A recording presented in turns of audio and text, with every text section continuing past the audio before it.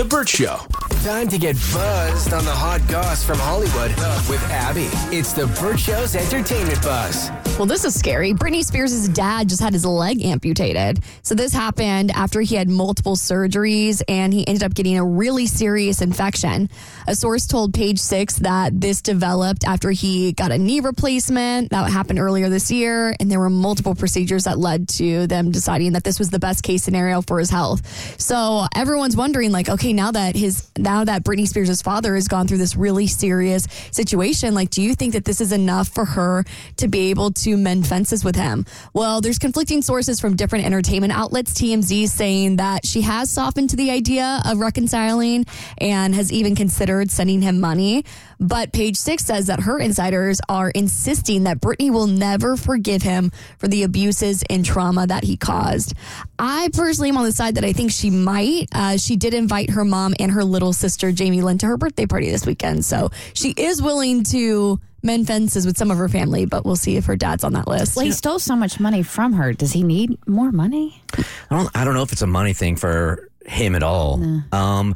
I will tell you this, though, and I don't know if others that feel this that have families where the estrangements are just so quick, man. I mean, I come from families where aunts and uncles, brothers, sisters have one argument and they just cut each other off for years. And I was cut off so many times by my mom that it really, and my dad, that it affected me later on in life. And I will say for me, if I had to be 100% honest, you never quite feel whole.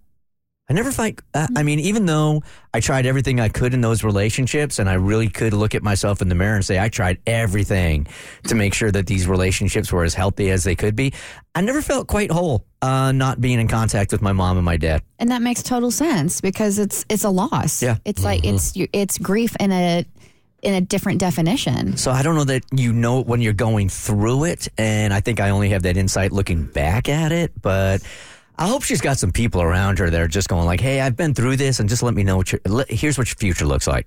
I hope she's got people around her too that are like, nope, don't talk to that man because he is evil. He took $16,000 a month for the conservatorship and he deserves to get paid. As a conservator, you manage the estate. That is a big check, not to mention all the other cash that has disappeared from her estate. When you look at her net worth, it is nowhere near what it should be. And this is from Google, so obviously they're not completely accurate numbers, but still. The thing is, with Lynn and Jamie Lynn, her mom and her sister, they were not instrumental pieces in putting the conservatorship in place and making her work against her will and forcing her to go to therapy and rehab and all of these things. They were kind of accomplices, so I can understand some forgiveness in your heart from being like sort of collateral damage. But for the main perpetrator, the person who essentially kept you imprisoned for 13 years and forced you to work so he could make $16K a month off you while you weren't allowed to buy a pair of sneakers without permission, no way would I ever forgive that person. Or I might find it in my heart to forgive them, but that relationship will never be mended. Yeah, because, this wasn't a short estrangement. This was an estrangement that was 13 years in the making. So yeah, I'm right there with Cassie. I hope she has people that are like, you can find forgiveness in your heart, but I would never allow that man back in my life. Yeah, I'm not saying it's not justified and these things are really, really bad. I'm just saying that from somebody that's been in them before, there's an emotional toll it takes on you. For sure. Even if you're in the right. Yeah. All right, Jamie Foxx is speaking out about his health scare for the first time since it's happened. We still have no idea what happened to this man, but we did get to hear from him while he was accepting an award at the Critics' Choice Association celebration of cinema and television. He teared up saying that 6 months ago, he wouldn't have been able to walk. You know, it's crazy. I couldn't do that 6 months ago. I couldn't actually walk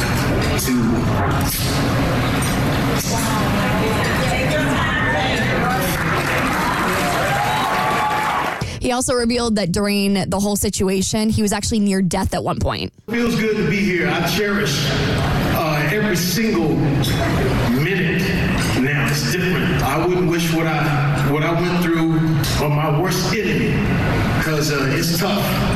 When it's almost over, when you see the tunnel. I saw the tunnel. I didn't see the light. Yeah, I mean, you wouldn't wish anything like this to happen to you. But I mean, when you go through something where you are literally on death's door, I can imagine it completely changes your perspective on how you see life. Haven't we done this before on the show where we talk to people where they had like that reckoning or that perspective shift, and then like a couple months later they were back to their same old self? Right. That's exactly what happens in most cases, yeah. I'm happy to see him back on his feet.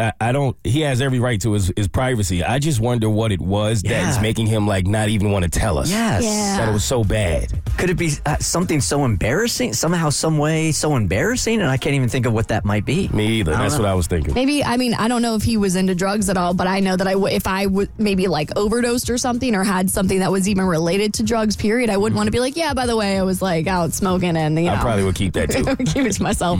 All right, he's starring in one of the biggest films of the year, but says he hated playing this role. I'll tell you what actor just needed a job on your next E-Buzz on The Burt Show. The Burt Show.